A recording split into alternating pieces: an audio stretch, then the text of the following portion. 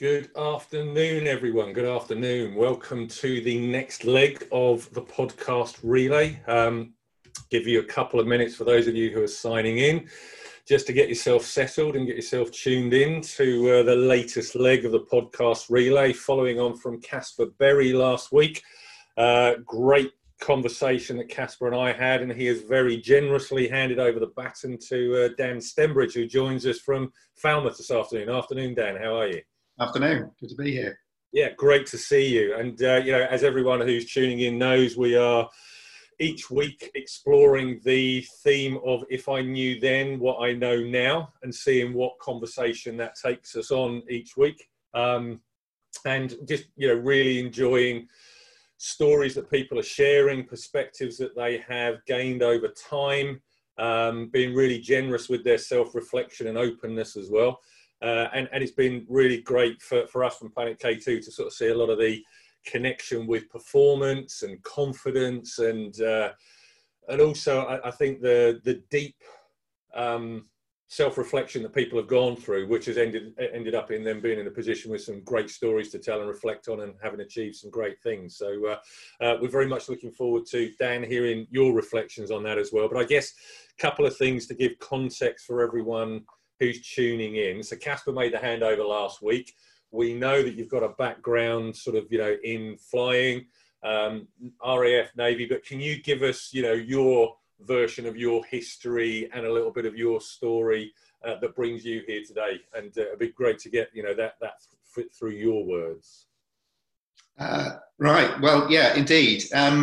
I spent 30 years in the Royal Navy. Okay. Pretty much split in two ways. The first sort of 15 to 20 years was primarily in the cockpit of aircraft. I flew helicopters for a few years in the early 90s, and then from the mid 90s for the next sort of 10 to 12 years, I flew fighter planes, either the Sea Harrier fighter plane with the Royal Navy, or the F-18 with the United States Navy from their carriers, and the AV-8B Harrier with the United States Marine Corps. So a lot of flying in those types of jobs, and then take the sort of second half of the career, although I did a little bit of flying in there, mostly that was into more sort of senior management roles, right. Okay.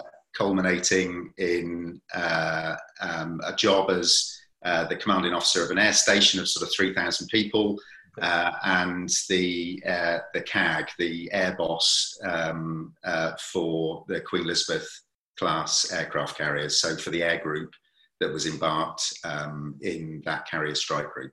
Okay. So that's pretty much what's taken me to here. And I left the Navy earlier this year and started up my own business.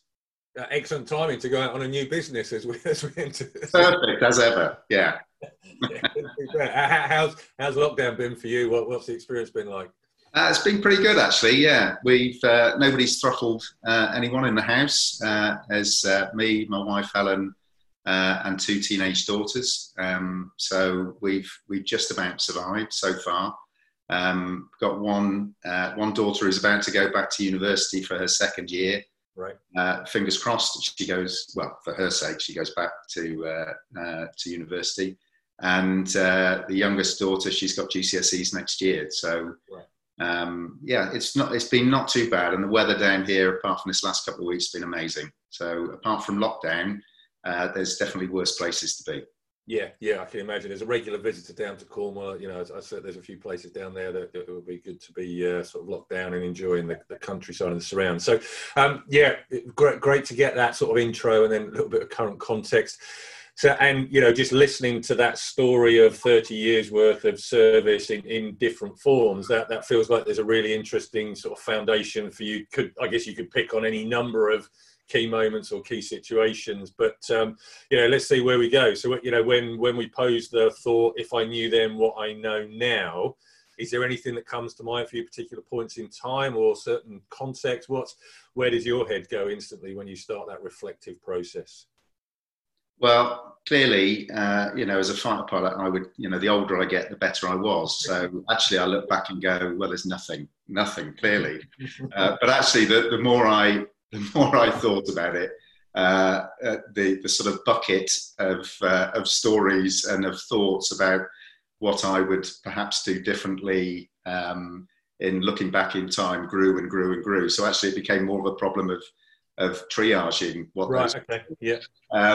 I think primarily it's around something that we do very well in aviation, and particularly in fighter aviation, that we don't necessarily bring into every other aspect of our working lives or our personal lives. Right. And so where we're very, very good, and I guess if you look back historically, it's because we've killed a lot of people both in training and in combat, is that we train really hard to learn from our mistakes. And so we spend an inordinate amount of time planning, briefing, then we execute the mission, but then debriefing and learning from that, so that we don't make the same mistakes, and that we understand where we've been good and make sure that we spread that wider.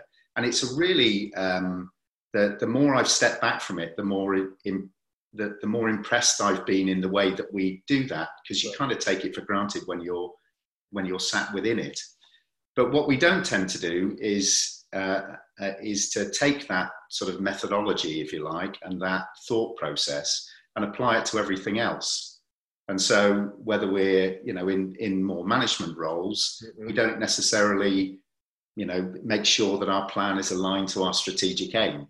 We don't necessarily spend more time briefing and formally bringing everybody into the brief so that everybody truly understands. And then again, debriefing. We don't sit down and formally debrief in a way that we do from a fighter mission. And so I guess if I were to look back on it, it would be bring some of that culture, because it is, it's ingrained in us. Yeah. You get back from a mission and, go away, jump in your car and don't debrief it, you feel like you've driven away without your underpants on. Right. It feels so odd to not do it. And yet we do that in our everyday life. So I think it would be bring that more into other aspects of work. And when in the process the process of developing into that world, when do you get introduced to that briefing rhythm and ritual, and sort of when do you start to appreciate the real power of it? Because for me, it's a skill that people learn. I'm just wondering for you, when did you first start to realize the power of it, the value of it, and become skillful at it? What was the process of developing that briefing mindset, I guess? It's really, it's very much from the start of flying. The first aeroplane I ever flew was a Chipmunk, which was, and I'm now definitely showing my age, a Chipmunk that was originally designed actually in the 30s and 40s.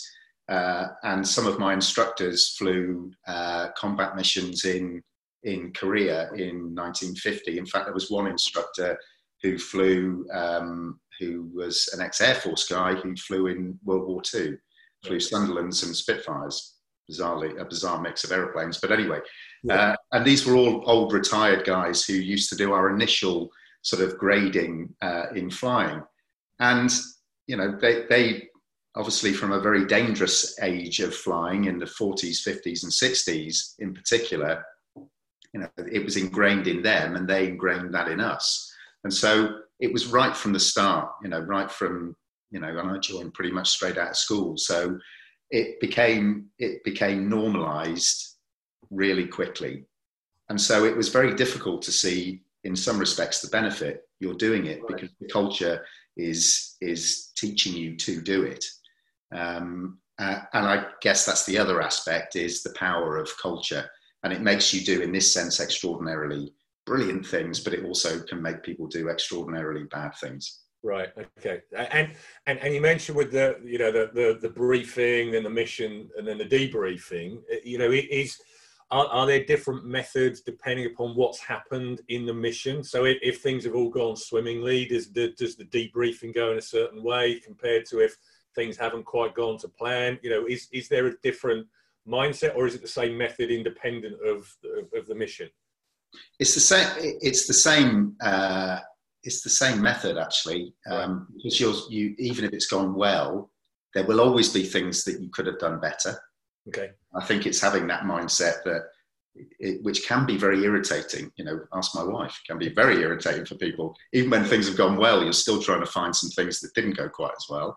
Yeah. But actually, the length of the debrief is normally down to the complexity of the task.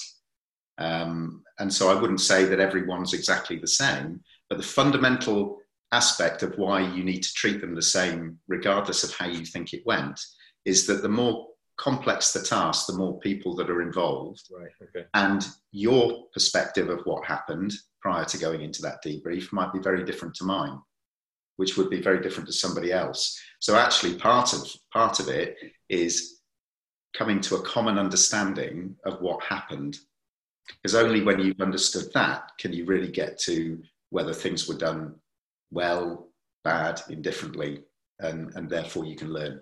Did you therefore get better as you did that more in terms of bringing in your independent view to the process, because that's the responsibility, rather than to begin with? Is there more reticence to share because you kind of want to know what other people, it's almost trying to get a group think, are we all on the same page, rather than actually we've got to start from our independent views to follow the conversation to get to a shared picture? Yeah, and actually, the biggest no-no in debriefing is to cover something up, and it's very much looked upon negatively.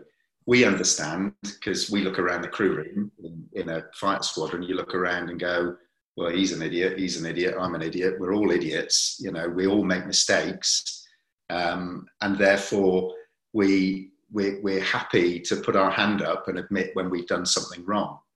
Yeah. And the way that you keep developing that culture is actually, you don't applaud people being bad, clearly, but you applaud people for being honest about something and making a mistake.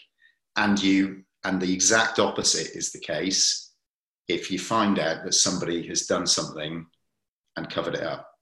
Because if you cover it up, it starts with a little thing, then it can get to something big, and eventually you'll kill somebody, because you'll be covering up mistakes that may not have tripped you up or your colleagues up in the past, but ultimately may do in the future.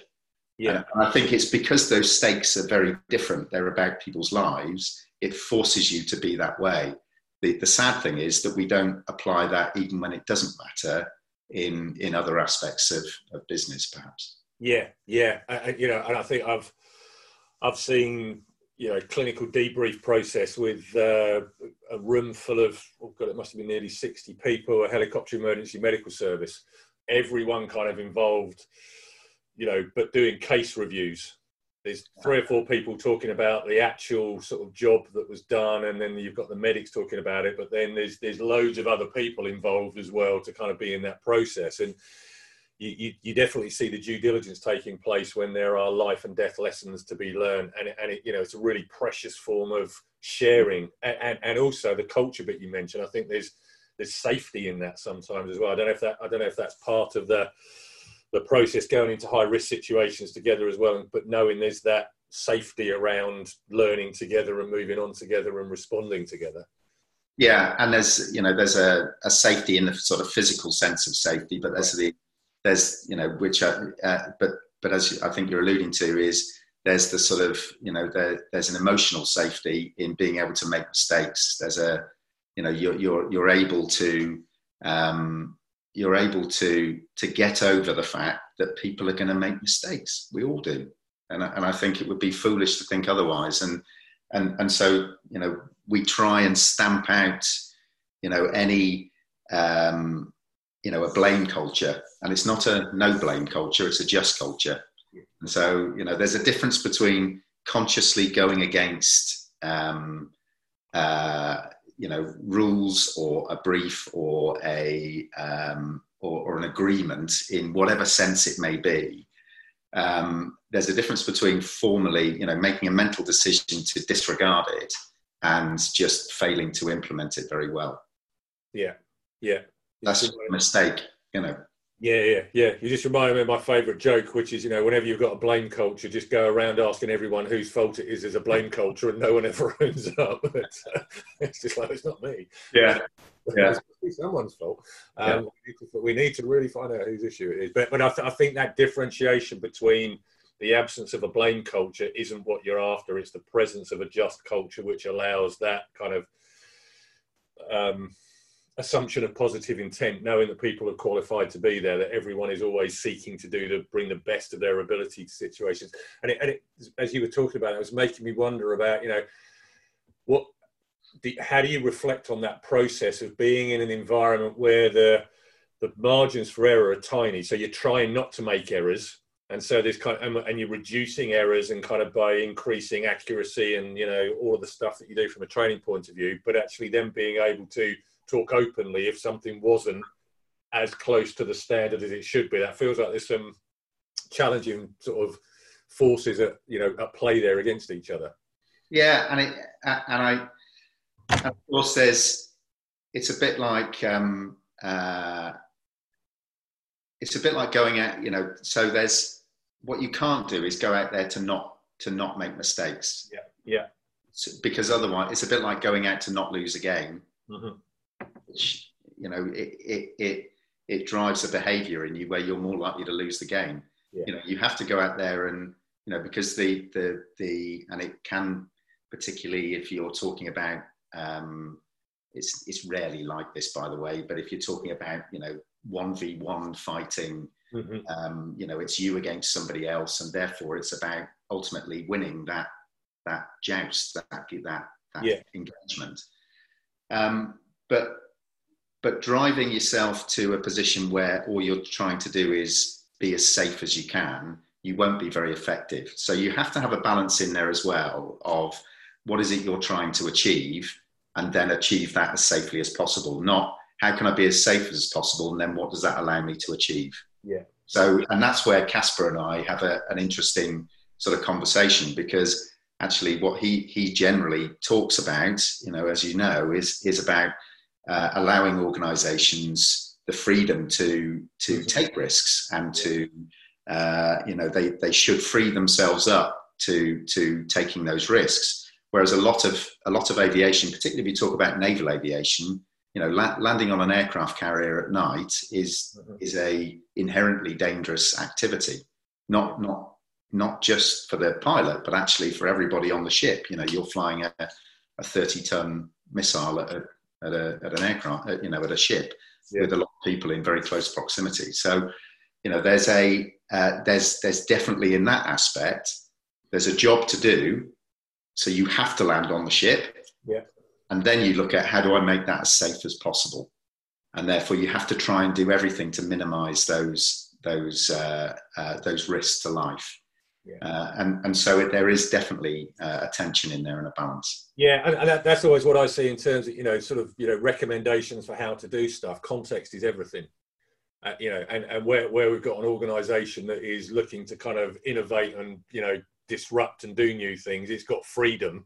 There isn't constraint that it's worried about. But then you go into a financial services arena, which is highly regulated, and you can't just make up your own rules and do it the way, you've kind of got, there's all these constraints around different contexts, which I think are so important for people to factor into the debriefing performance process.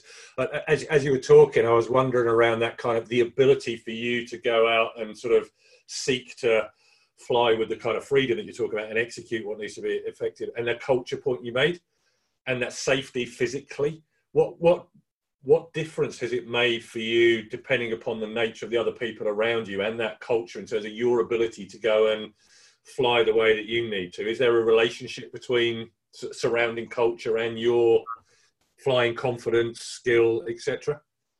Yeah, well, I think any culture will affect how you behave in it.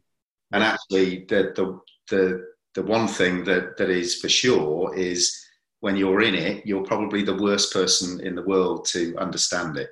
Right. Okay. And actually, that's why what you need is some ability, and therefore some external ability to be able to look at something. So, if I look back now, so you can do that by looking back in time at something, but at the moment that you're in it, you need somebody physically to not be a part of that culture, to be able to provide you with some objective assessment of what that culture is like. Is it, where is it influencing your activity in a positive sense, and where is it actually erring towards something which is perhaps either negative, or in the case of safety critical, or business performance perhaps, where it's safety critical, it may be actually driving you to a strategic failure in your business, or a strategic failure in terms of an accident. And so it does affect your behavior, most definitely, but confidence is part of it. And part of that is that, all being in it together and feeling that you're all part of something that is bigger than you. And I'm sure you must have seen that in sport. It's definitely the case within squadrons and units, even to the point of nonsense, where you're in such competition with your sister squadron, you'll make really poor decisions just to be slightly better than them. And actually, that's where you need somebody to go, okay, we get the competition, but just calm yourselves down. Yeah. Again, the sport reference just makes me wonder, in that environment, because it takes a pretty confident, strong ego to want to be, in control of an aircraft that's, the price that it is capable of doing and what it is. What did you notice about that development process of some strong individuals with high ego, but then their ability to kind of, the culture is more important than me? What did you notice there, or did you have any learnings there as well that were useful for you when you went into the command position? Yeah, well, you definitely there's a strength and a weakness in having a hierarchical organisation, right? And so there are you start off lower down in an organisation, and therefore those in a more senior and experienced position, both in terms of their age, management, leadership, but also in terms of their skills, handling skills in an airplane, and they're very different. Some of the best. Some of the best leaders are not necessarily the best fighter pilots, right, and vice versa. And so, you do need to separate those, but there's certainly, a structure and a history and a hierarchy that helps you in keeping in check within that structure. But as you move on to more senior roles, you reach back to your own personal experiences. And actually, in line with what we're talking about here, if I, knew then what I know now, it does teach you to self-reflect. I look back at some of the things that we did, in our squadron, and we were, we were exceptionally good at what we did. We did some things that I am definitely, wouldn't be proud of, and I definitely would have come down very hard on as the CEO of an air station with 9 squadrons if one of my squadrons had an attitude, which a lot was around about time, but an attitude to aviation, alcohol, and basically lack of sleep, and getting up and going flying the next morning. I'd be really disappointed.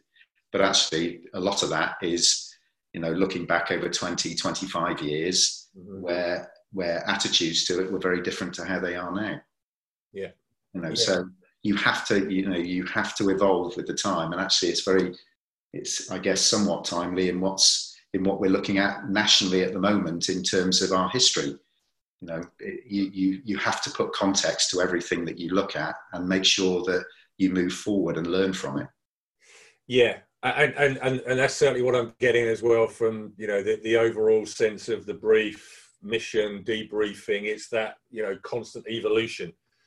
However delighted or devastated you are, or anywhere in between, all of this process is done to advance future confidence, as well as better collaboration, better collegiality, all of those kind of things as well. So I think it's it does feel particularly relevant to demonstrate the forward looking. Are we going to see a change? So I always use the concept that learning's only said to have taken place when you can observe a relatively permanent change in behaviour. Yeah. Yeah, it's one thing acquiring loads of knowledge, but it's another thing actually that knowledge leading to, you know, some obvious, you know, subtle or obvious changes.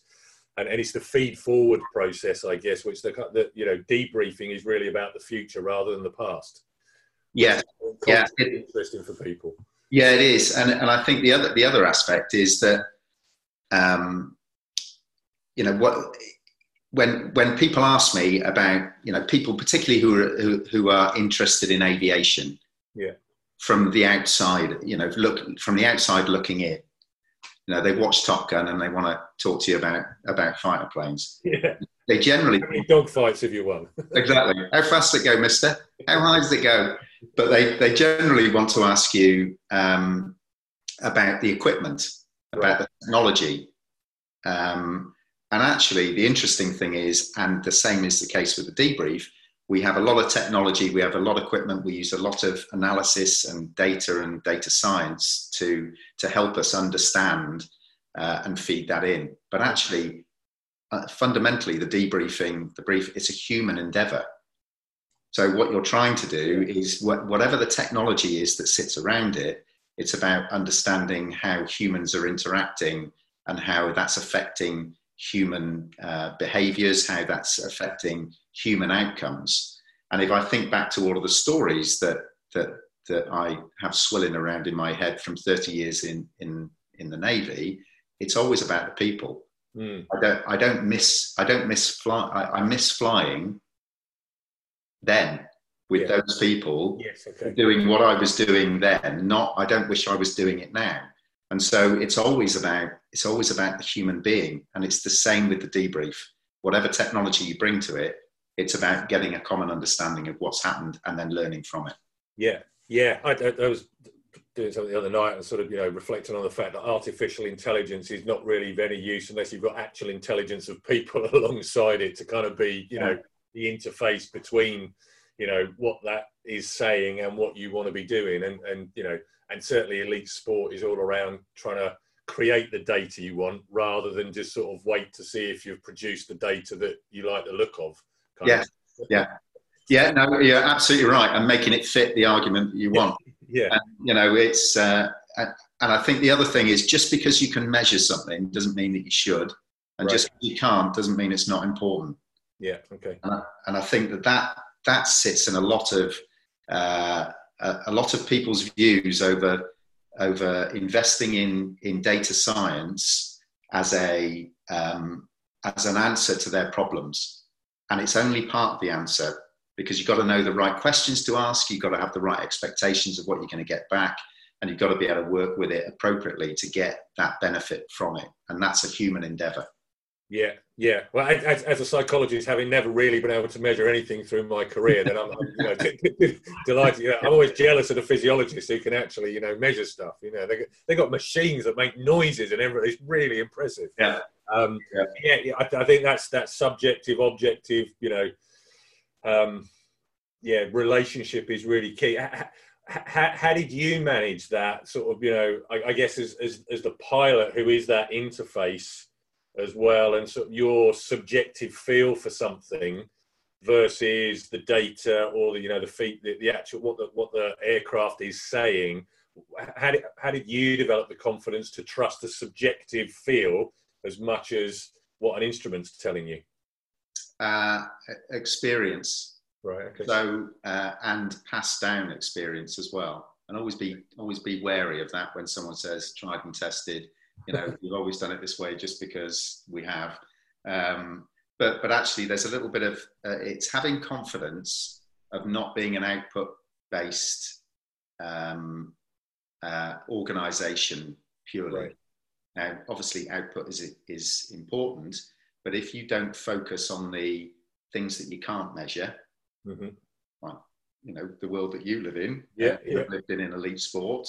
Then if you're not confident enough to invest in that and invest in the people, then you're not going to reap the rewards. And experience will show you that, because you'll just be purely focused on an output, and then you'll forget about the people, and then they won't perform, and then your output will fail. Yeah. So it's having the confidence to focus on that, I would say. The other is to resist the temptation of always trying to quantify something. So, 8 out of 10 cats prefer whatever it may be. Yeah. It's purely based on a subjective assessment of somebody asking whether their cat liked it or not. Yeah. And we do that in aviation, certainly in operational test. We'll give, rather than measuring the parameters specifically, we'll give somebody a new software, a new weapon, a new something, get them to go and fly with it. And then we'll talk about it subjectively. How would you rate that in terms of this type of mission set? Yeah. And they'll give you a score, and then you'll add it up, and then you'll end up with a number or a percentage or a color or and people want to see that who are investing money in it. They want investment decisions, which these are billion-pound investment decisions, are often based on, subjective data that you've added up to make look as if it's something that is now quantifiable. That's fine. You just do things like call it nominal group technique, and all of a sudden it takes on a power of its own. Or instead of a line that you sort of have that's a certain length and you draw, you call that a visual analog scale. That now instantly, we now have the power of something that's much more impressive than it is. But I think that for me is the interesting thing within the culture, where you have a culture of expertise, where the people who are producing those subjective measures have a shared mental model of what excellence looks like and are tuned into certain stuff. So if I participated in something, I wouldn't be my subjective data wouldn't be any use, because I don't have those reference points and some of that cultural reference that's so important in there as well. And I guess that's some of the stuff you're saying about reflecting on the power of culture, because there's the passed on wisdom, the individual read, and the desire to move things on. You're getting that constant blend of, experts driving things forward rather than anyone who fancies throwing an opinion in, having an influence. Yeah, and I wouldn't say it's yes. And of course, it only goes part way towards those investment decisions. It's not as if they're making them. Yeah. But actually, an interesting one that came to my mind when you were saying that was about diversity, because of course, if you get a bunch of people who've all grown up the same, been through the same training, been into the same sorts of squadrons, same sorts of experiences, from very similar backgrounds, etc., you'll end up with an answer that is probably not very not very effective. Yeah. And so things like exchanges. So my exchange tour with the US Navy was an interesting one, where you embed yourself into their organisation. And actually, I was in the operational test squadron, is where it's the final check before things go to the front line. Yeah. So before they go on operations. So you have the very latest equipment. It's very expensive, and you're asking people to give to give their subjective and objective understanding of that equipment, mm-hmm. to give it the thumbs up or the thumbs down in broad sense. And if you've got people involved in that program that have flown various different aircraft types, you'll get a better answer than if you've got people that have only flown that aircraft type. So actually what they tended to do was bring in lots of different aircraft types in the US Navy, and of course the token foreigner. And so I had a very different perspective on some of the equipment and software that was being introduced, and I could bring a different perspective that said, have you thought about this or this or this? And I can think of some really interesting, probably not that interesting to you, but some interesting examples of where they carried over from one mark of aircraft to another the same mistakes in right. 3 different ones.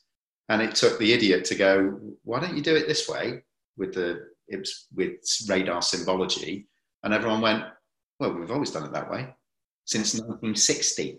This had been in this radar that had evolved over time to this most modern of radars, but they still did the same symbology.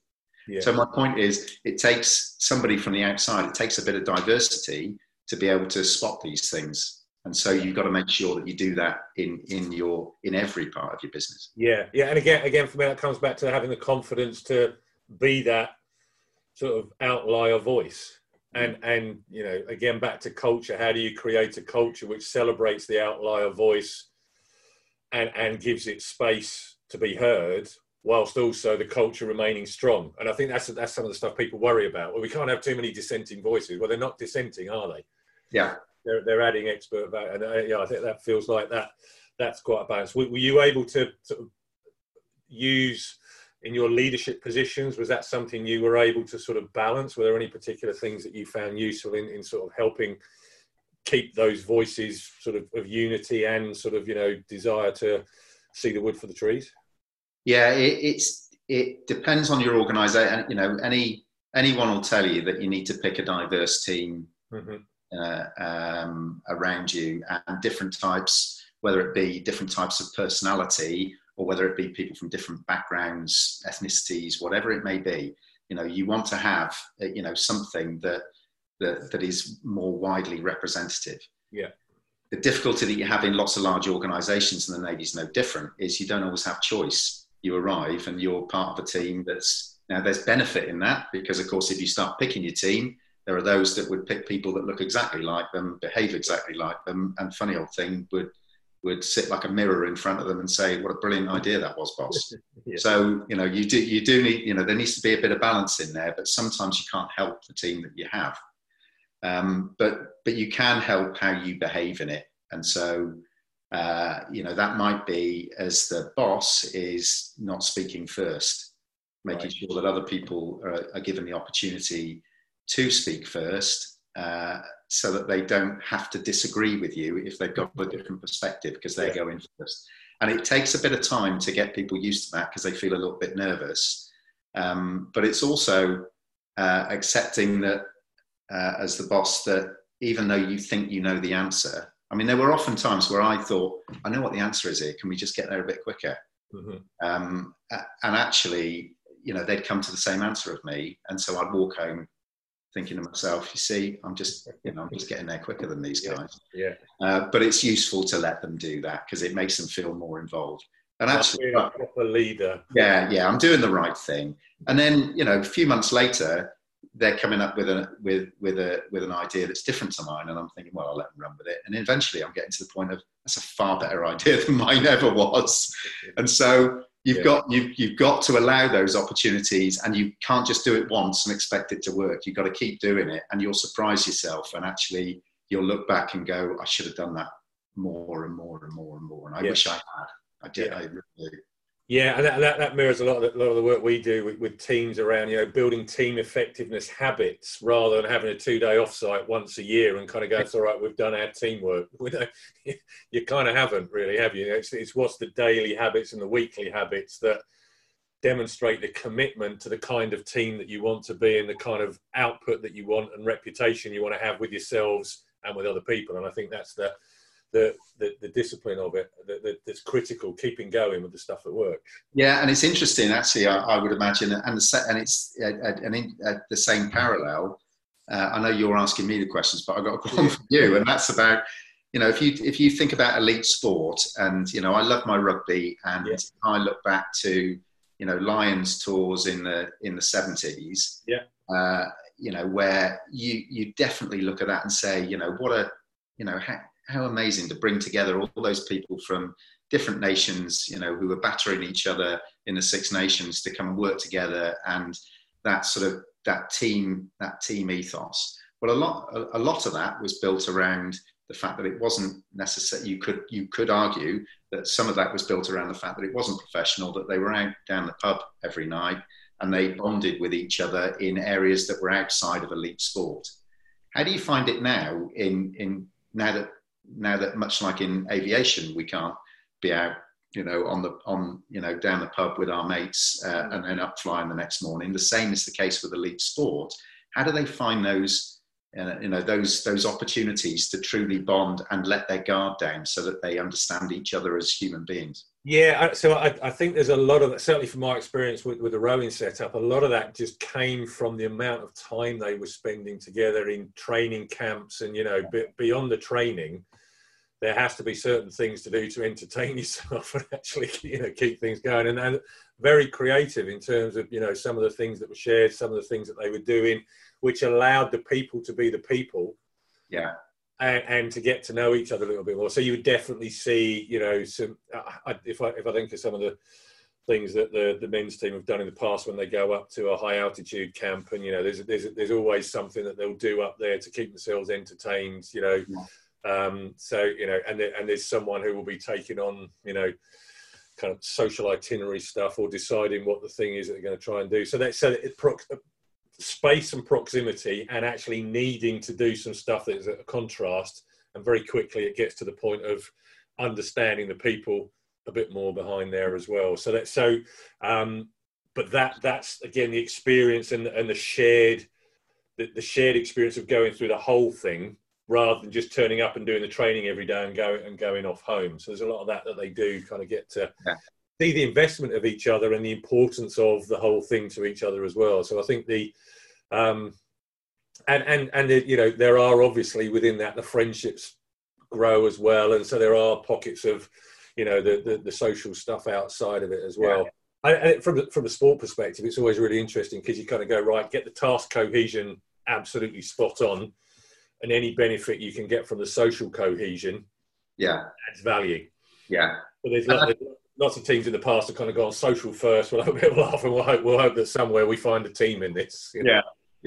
It's shared experiences ultimately, isn't it? I mean, you spend, we do deployments for 6 months locked up in a tin box, 24 hours a day. You're not getting more than a few hundred yards from anybody.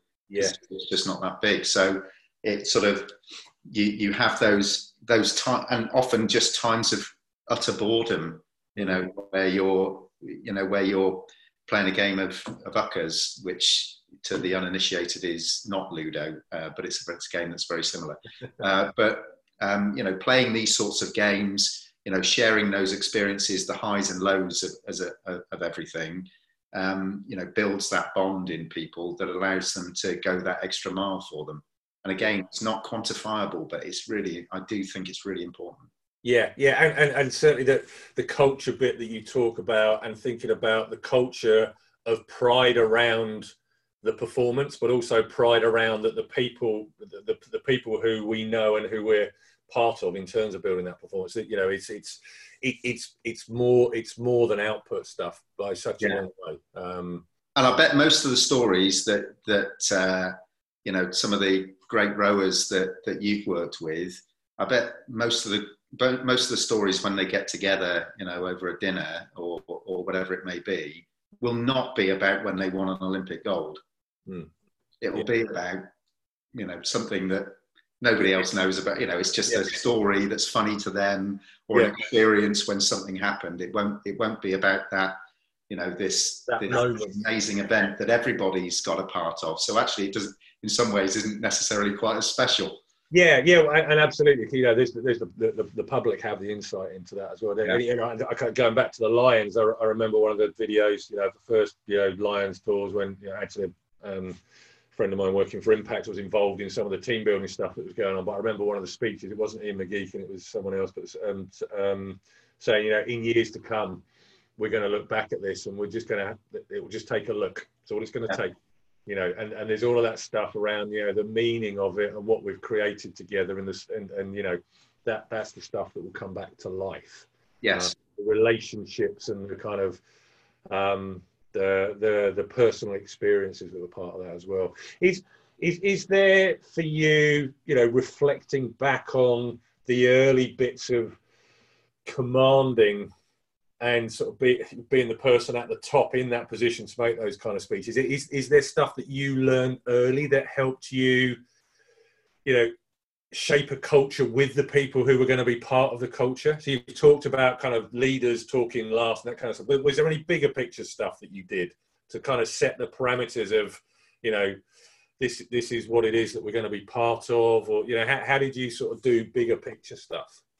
Yeah, I the first day at the one of the first days I arrived at the base, I went into a hangar, guys working on an aircraft, and I asked him what he was doing. He said, "Well, I'm fixing the rotor head, sir. And I said, right, but why are you doing it? And he said, well, it's broken. So I said, no, but why? And he's obviously not quite getting the thread. He said, well, the chief's told me to fix it. And I said, no, you're doing it because you're providing aircraft to protect the nuclear deterrent, to support counter-terrorism, and to defend the nation's aircraft carriers. Yeah. And, you know, a bit of a blank look. But actually, what I did there was build a clear understanding of why people were doing it, and then found ways to not only get that message to the people who work there, whether they were military or civilian, but also to their families. Because if you're going to send people away for months on end, you know, and their families are going to be left behind, you know, you have to at least feel that what you're doing has got some value, rather than I'm fixing the helicopter or the aircraft because it's broken and it needs to be fixed. Yeah. You know, it needs to be something a bit more strategic than that. And therefore it's about what you're doing to the national effort, that you feel as if you're doing something that's important.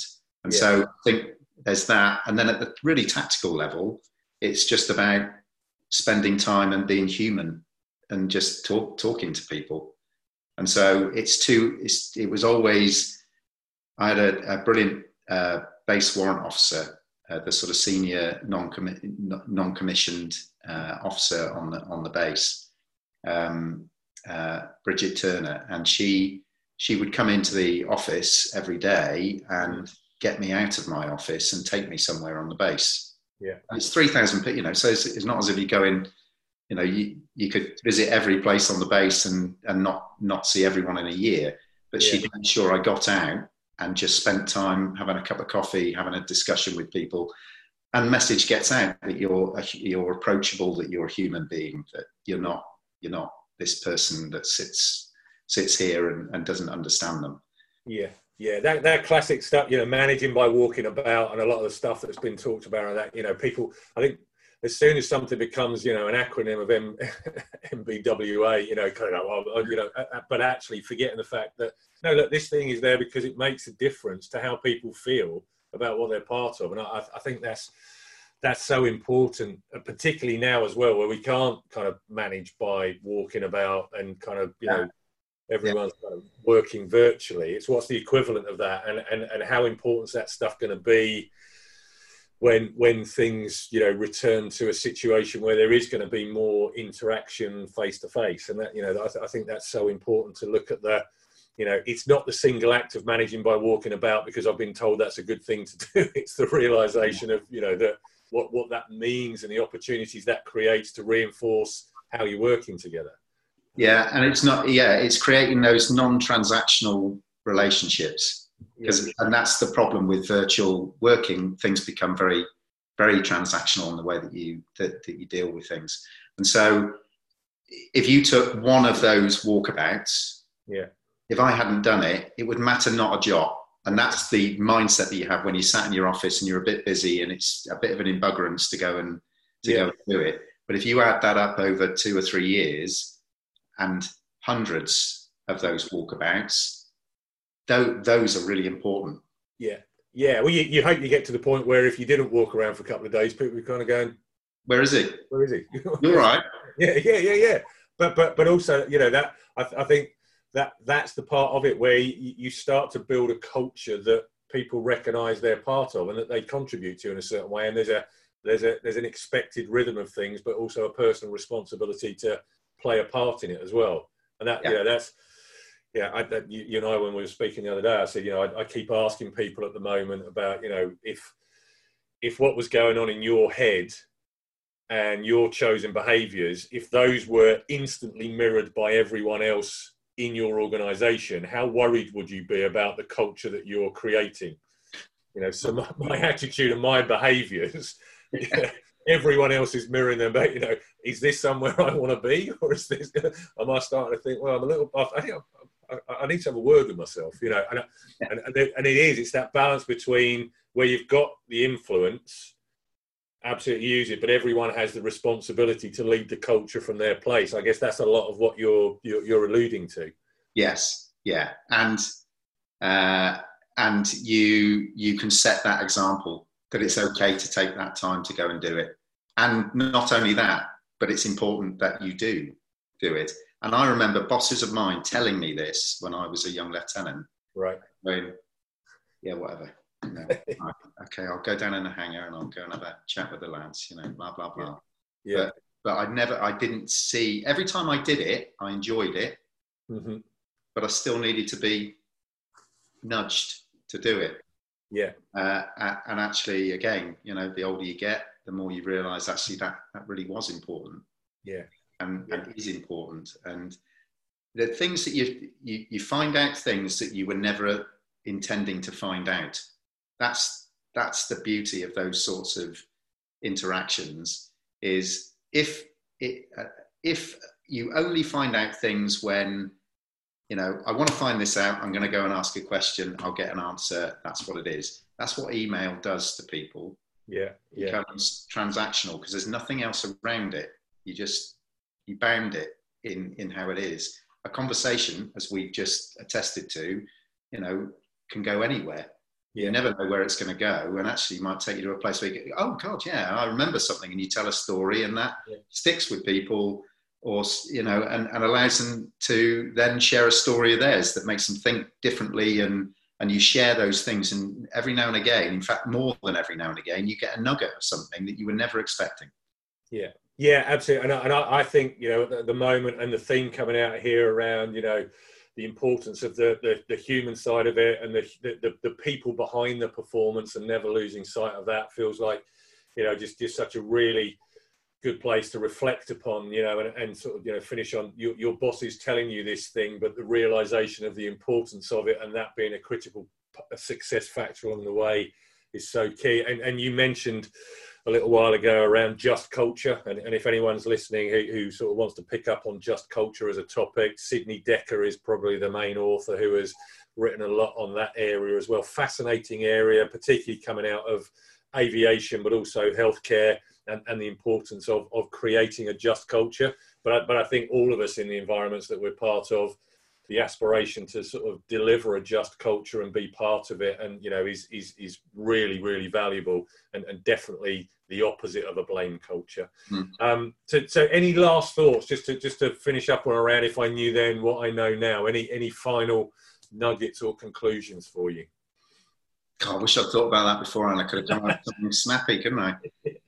I think it's always question whether that's yourself or others. That doesn't mean that you don't trust people. It just means that you're just seeking to understand. Because if you don't understand it, you can't either reap the rewards of how good it is or fix it if it's not right. So question.